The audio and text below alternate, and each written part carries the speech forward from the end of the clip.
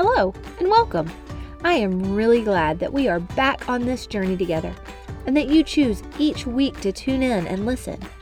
If you are new here, I'm Brittany F. Coburn, and I have a desire to ignite a passion within people to serve our Creator with everything they have. The purpose of this podcast is to challenge, encourage, and equip in short episodes that you can fit in as you wash the dishes, drive to the grocery store, or take a quick minute to reset in the middle of your work or school day. Thank you so much for being here. Now, let's dive in. If you have been with me for any amount of time, then you know that I love to read. We talk often here about books that I'm currently reading or books that I've just finished. I prefer to read fiction or Christian nonfiction. Escape from reality or grow closer to Christ. Either one works for me. I figured before we dive back into talking about the goodness of God, I would share my latest read with you. I just finished the book, The Giver of Stars by Jojo Moyes. If you're also a reader, you may recognize her name from Me Before You. I tend to devour books when I start them and then get really sad as soon as they're over. This book was perfect in that I was able to pick it up and put it down daily and just take my time enjoying it. The story was different from anything I have read recently, and it did not end as heartbreaking as Me Before You. One of my closest friends recommended it to me. Typically, we love the same things, so I didn't hesitate reading it. I sent her a text when I had 3 chapters left and I was hanging on the precipice of happiness and sadness. My text said, I have 3 chapters left of The Giver of Stars and I am scared to finish because of how sadly Me Before You ended. She simply replied, finish it, in all caps. And man, I am so glad I did. I could probably go on a few different long rants about that time period, specifically on how abuse was justified by using the Bible during that time and how they needed to finish reading the scriptures completely to get the true context. But you didn't come here for that, so I will simply say, if you are a reader, I highly recommend this book. I also recommend Me Before You if you haven't read it or seen the movie yet. Just have a box of tissues handy while you're reading. Talking about the goodness of God, and we're going to do that the next couple of episodes. The last episode we looked at Psalm 25:8, and we talked about how because God is good, he instructs us gently, even though we are sinners. Today, I want to go back to the Psalms and look at Psalm 145, specifically verses 3 and 5, 7 through 9, and 18 and 19. Though, as I always do, I ask that you please read the entire chapter or verse on your own. It says, great is the Lord and greatly to be praised, and his greatness is unsearchable. On the glorious splendor of your majesty and on your wondrous works I will meditate. They shall pour forth the fame of your abundant goodness and shall sing aloud of your righteousness. The Lord is gracious and merciful, slow to anger and abounding in steadfast love. The Lord is good to all, and his mercy is over all that he has made. The Lord is near to all who call on him, and to all who call on him in truth. He fulfills the desires of those who fear him. He also hears their cry and saves them.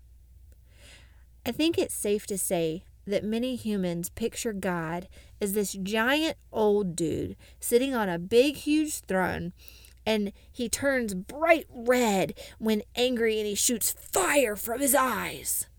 In fact, I'm pretty sure that was a cartoon character in some movie or TV show. You get bonus points if you can find what I am vaguely remembering and send it to me. When you read the Old Testament, you do see the God of wrath. In fact, Genesis 19 talks about the end of Sodom and Gomorrah. We find their ending in Genesis 19:24 through 25. Then the Lord rained on Sodom and Gomorrah sulfur and fire from the Lord out of heaven, and he overthrew those cities and all the valley and all the inhabitants of the city and what grew on the ground. If you looked at these 2 verses, you would think that God was indeed that big, angry red guy who not only shot fire from his eyes, but sulfur as well. However, if you read the previous chapters of Genesis, you find that God gave many, many, many chances for Sodom and Gomorrah to change their ways.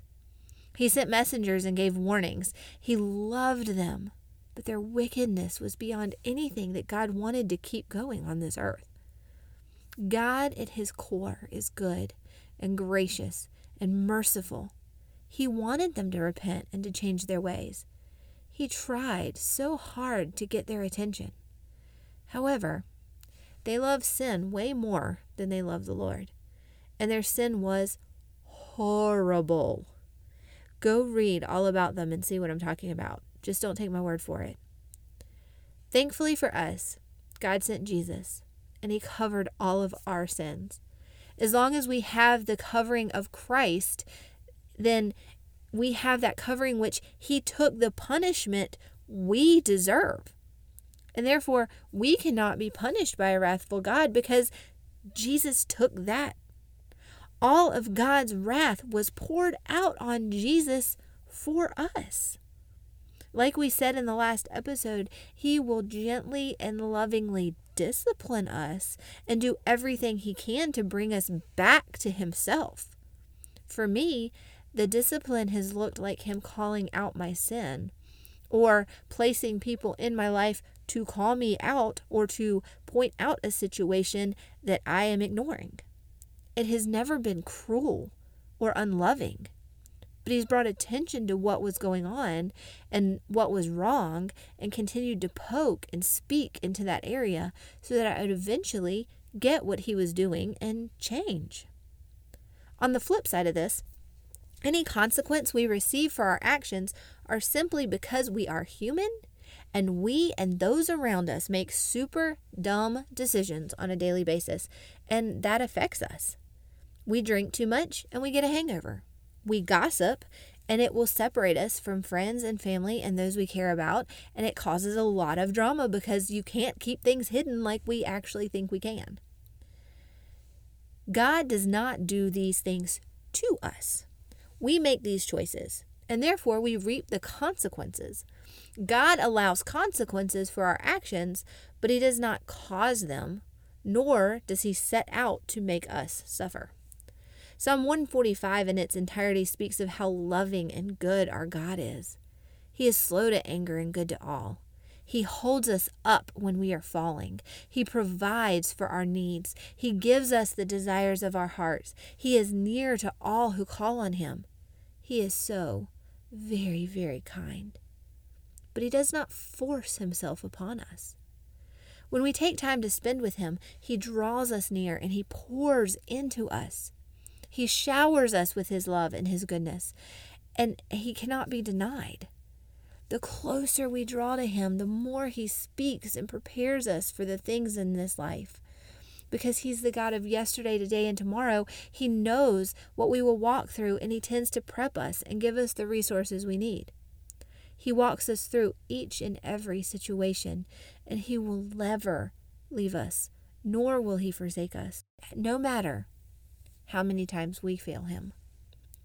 There have been multiple situations that I found myself walking through, and all I could say was, man, God was so very kind and prepared my heart for this.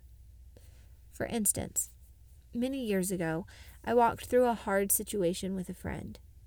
The friendship ended up falling apart, and I spent a long time wondering what had happened. Thankfully, I finally opened up to a mutual friend, and she explained that it wasn't my fault, but that this is just how this person was. It was her MO.